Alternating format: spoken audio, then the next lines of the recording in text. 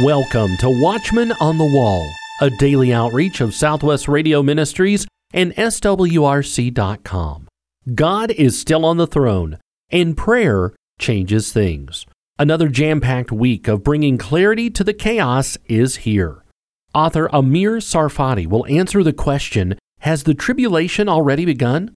Tom Hughes will reveal how the world is already being prepared for the mark of the beast. And we'll celebrate the 30th anniversary of our Prophetic Observer newsletter. A special hello today to everyone listening to Hope 940 AM KPSZ in Des Moines, Iowa. I want to personally invite you to register for our upcoming conference in Des Moines. Saturday, September 30th, come hear Micah Van Huss, Josh Davis, Michael Hoggard, and Larry Stamm. Call 1-800-652-1144 and secure your spot. This special one-day conference will encourage and inform your faith. The complete lineup of speakers, topics, and schedule are found at swrc.com. Simply click on Events. Or you can call 1-800-652-1144. Saturday, September 30th in Des Moines, Iowa.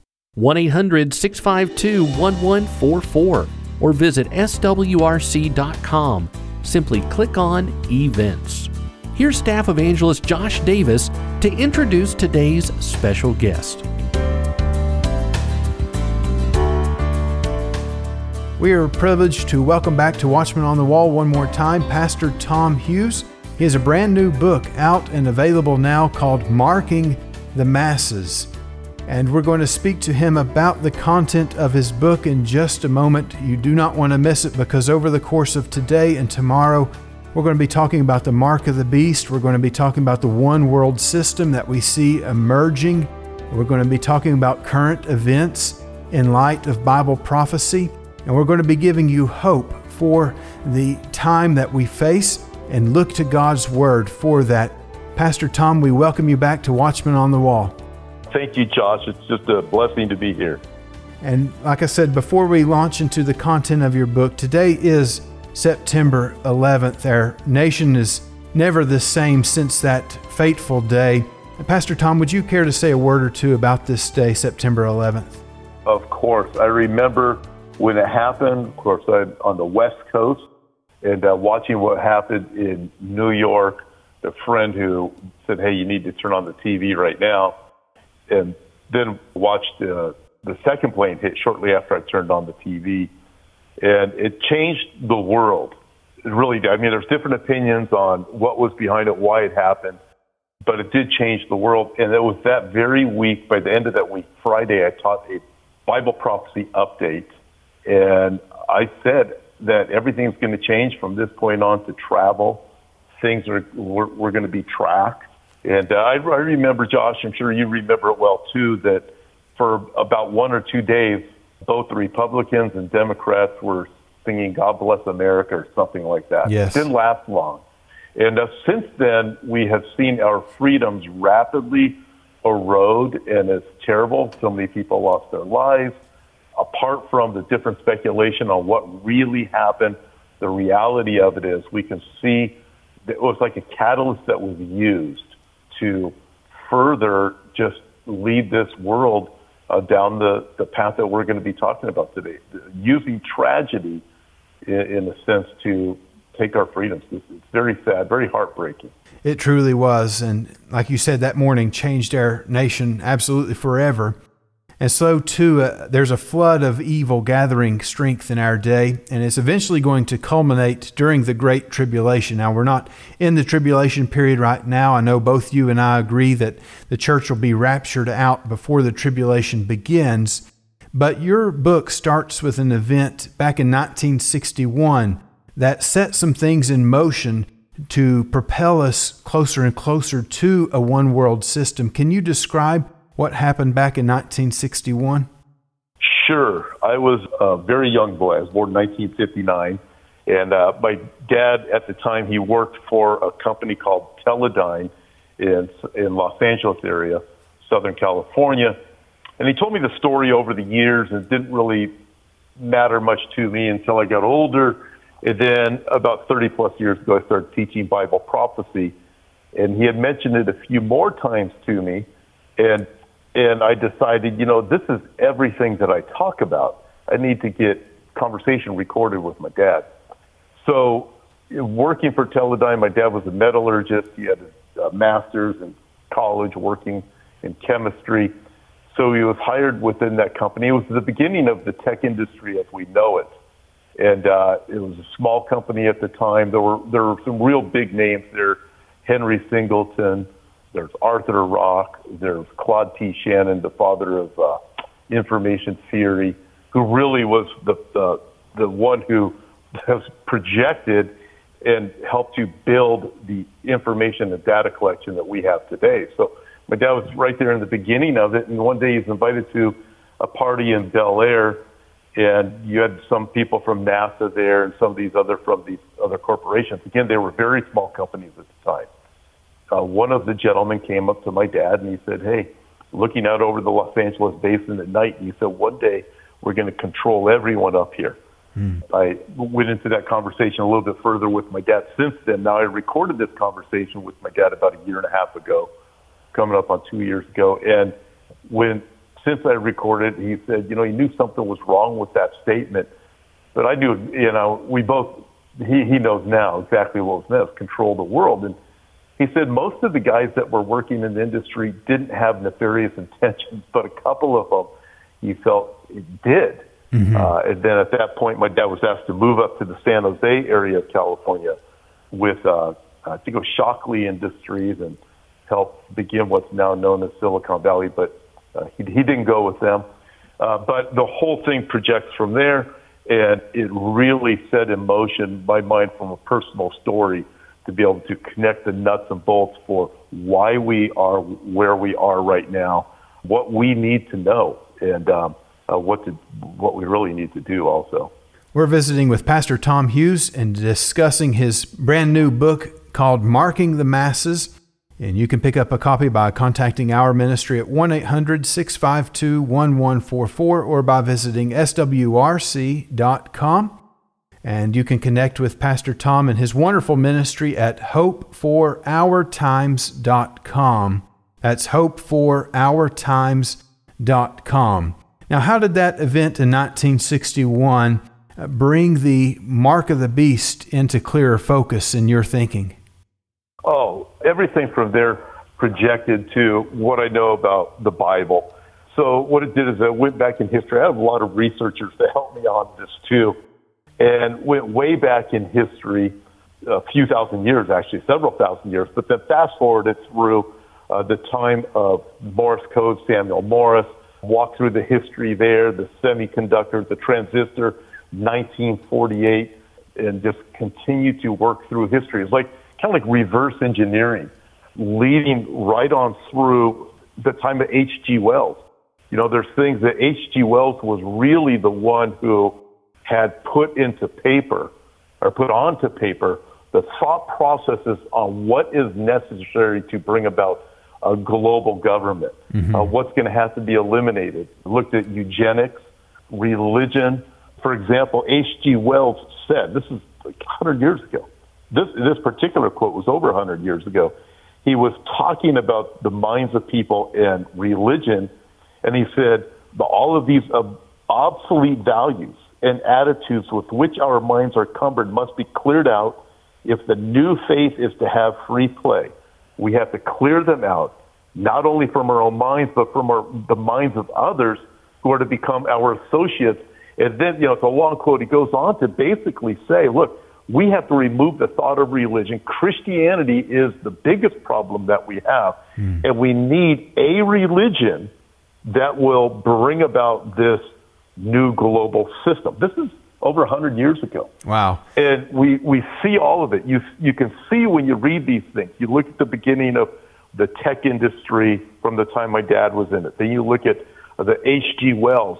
And then you look at the Yuval Noah Harari and you go, this is where they got their thoughts from.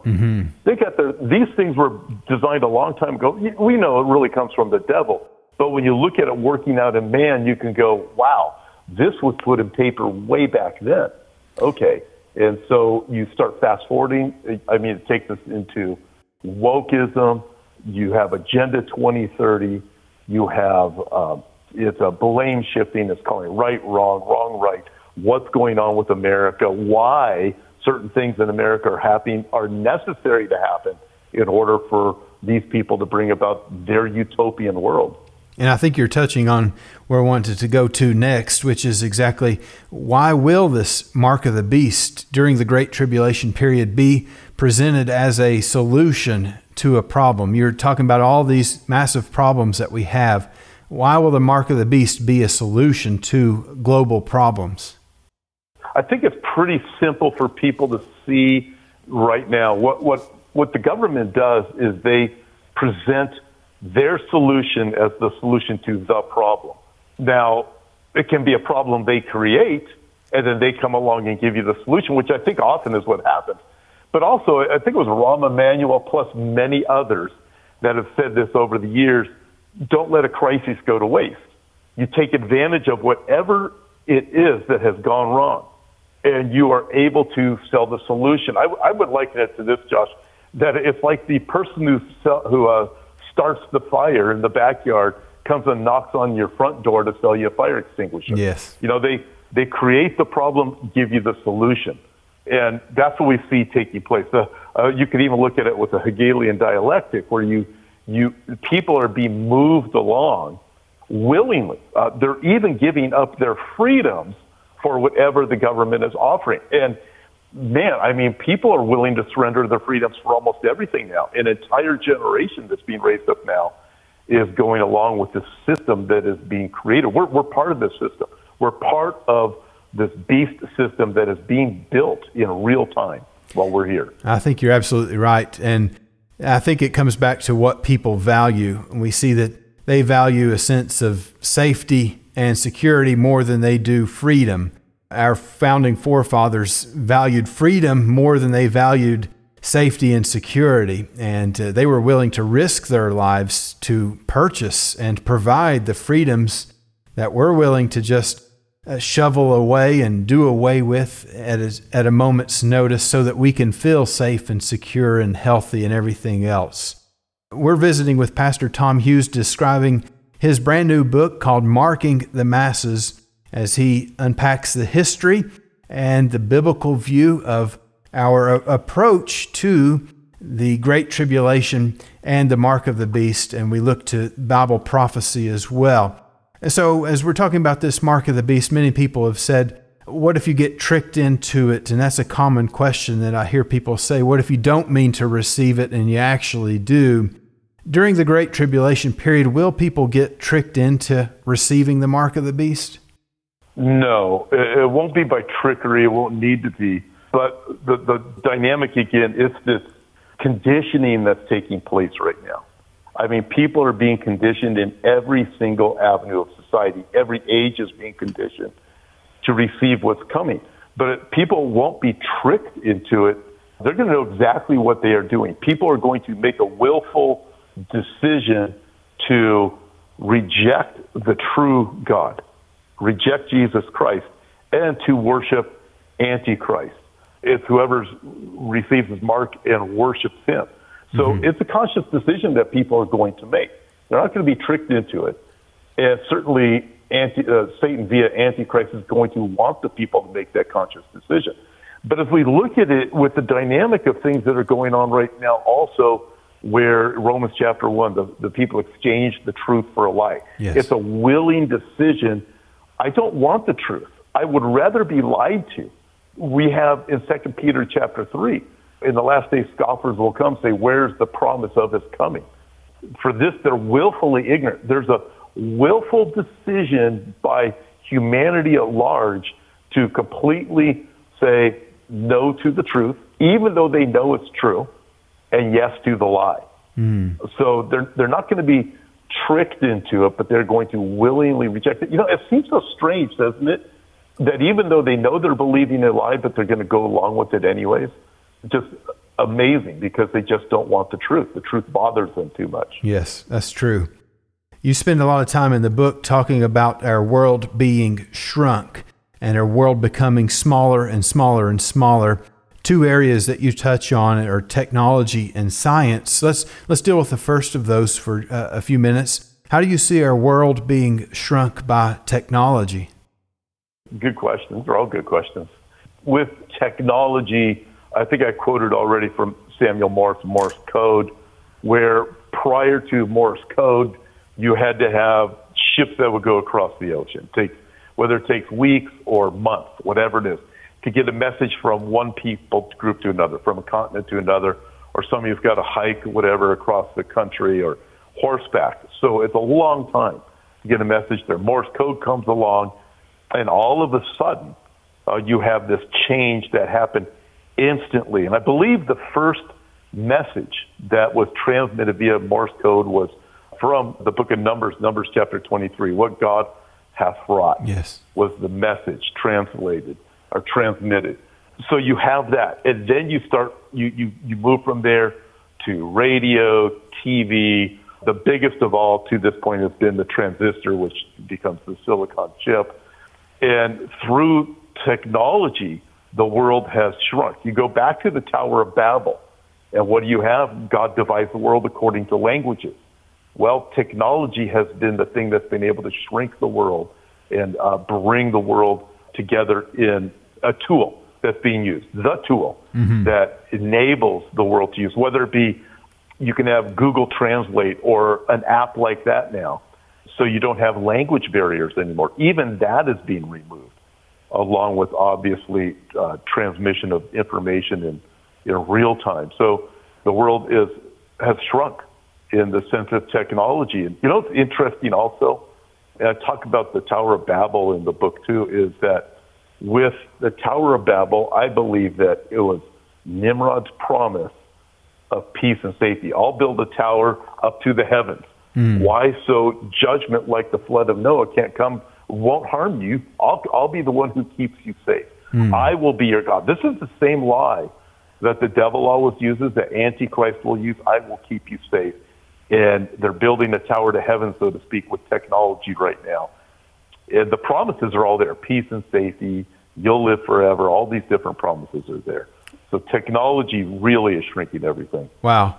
And that's a powerful point that you make there. And you also touch and spend a lot of time actually in the book talking about science and how that science is shrinking our world and people are pushing just follow the science. How is that impacting this world today? Yeah, follow the science, no doubt. So I guess if I could break it up into two simple things. It used to be science, when I went to high school, you actually examined evidence and you were allowed to question things. I mean, that's science. You question. Yes. But then you go into Darwinism, and then you get into all these different things that were pre when I went to school. But nevertheless, when Darwinism came along, you started being challenged on whether or not you were to question things, including evolution. So when I was in high school, I went to public high school in the 1970s, questioning Darwinism was not really an option. You just went along with it. It was that almost 50 years ago when I was going through that kind of science. But the rest of science you could still kind of question.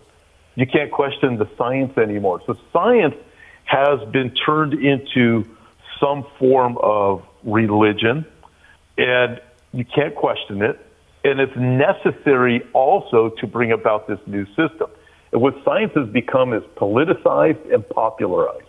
So from the political standpoint, it's for whatever political thought, ideal is being driven for political purposes. And anybody that questions that thought is deemed as that's not true science. We own the science. You're hearing statements like that come out from World Economic Forum. We own the science, UN. One thing Bible prophecy does, when it's properly understood, it helps people to realize, wow, the Bible really is true. The Bible is true about the events that are coming. I mean, it's really hard to not see them now. You read your Bible, man, it's really hard to not see them. You have to be, as Peter wrote, willfully ignorant. You have to choose to reject the truth because everything is so clear. God couldn't make it more clear when it comes to Bible prophecy. And Bible prophecy also proves that Jesus came the first time And Jesus himself said, I am the way, the truth, and the life. No one comes to the Father except by me. What we are being sold as lies, Jesus comes along and says, I am the truth. And here's the truth. All of us are sinners. We've all fallen short of the glory of God. And we need to be forgiven of our sins. Anyone who calls upon the name of the Lord, the Bible says, will be saved. But sin simply means to miss the mark. And the mark is holiness. The mark is perfection. And is anybody out there a sinner? Yeah, all have sinned. Everyone is a sinner. But a person, in order to receive his forgiveness, must be able to humble themselves and admit they're a sinner and say, Lord, I want to be forgiven.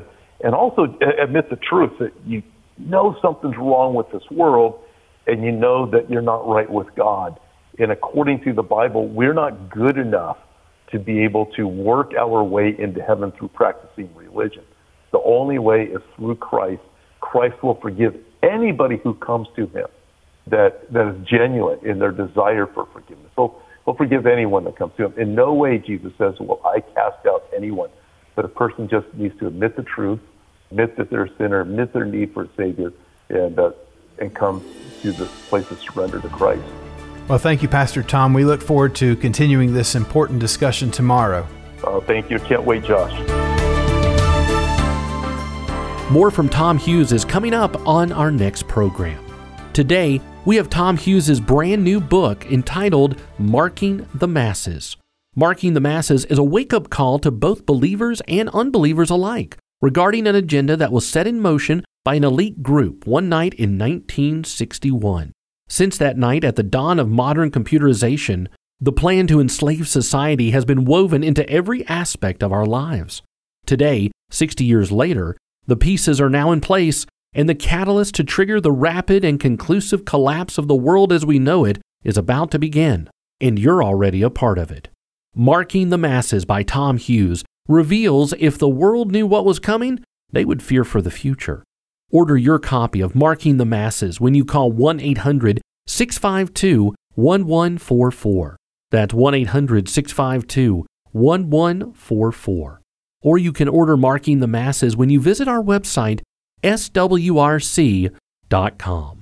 Today, September 11th, marks the 22nd anniversary of the terrorist attacks on the United States. Larry Spargimino and Micah Van Huss are taking some time to remember and reflect on that day and on the impact that those events are still having today.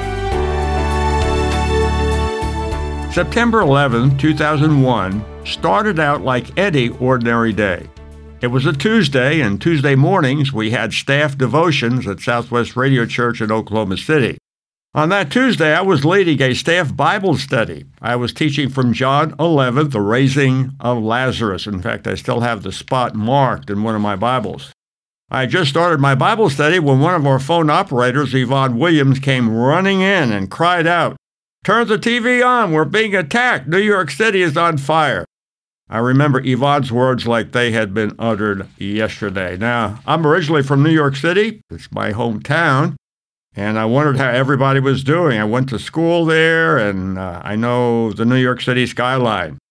9/11 did not just destroy buildings, it destroyed America's sense of security. War had now come to America. No one was safe any longer. Well, those are some of my comments. Micah, what are some of the impressions and recollection that you have of 9/11? So it was my third or fourth year down at Pensacola Christian College, and I was at work at Abeka Book, the Christian book publishing company that they run down there, on my forklift when I heard the news about the attack. And so obviously I continued working, but I can remember sitting and watching the news with the rest of the guys the next few nights as events unfolded.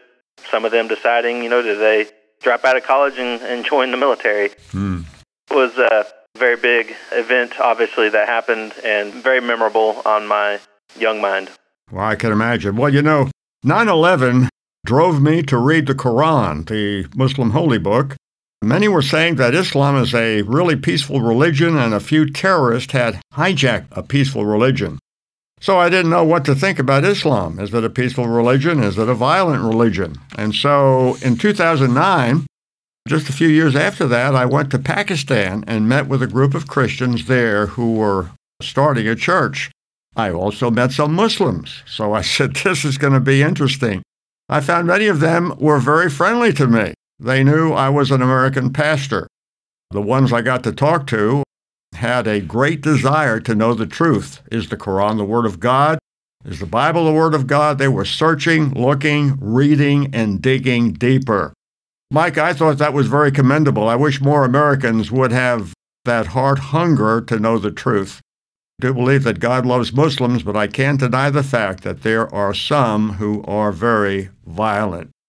Mike, I know you're a deep thinker. You do a lot of good writing. What are some of the after effects, do you think, of 9/11, things that we're still feeling today?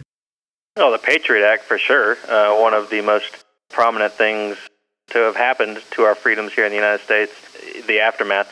And you mentioned the folks in Pakistan. I spent from 2006 to 2011, I was in Iraq and Afghanistan for every single one of those years. And I had a similar experience. Of course, I was in the military, not over there with a ministry. The people were very nice. I'm a praying man. I know you are too. I'm seeing a lot of good pushback against the wokeism and all the bizarre beliefs that are coming in America. I think a lot of people are standing up.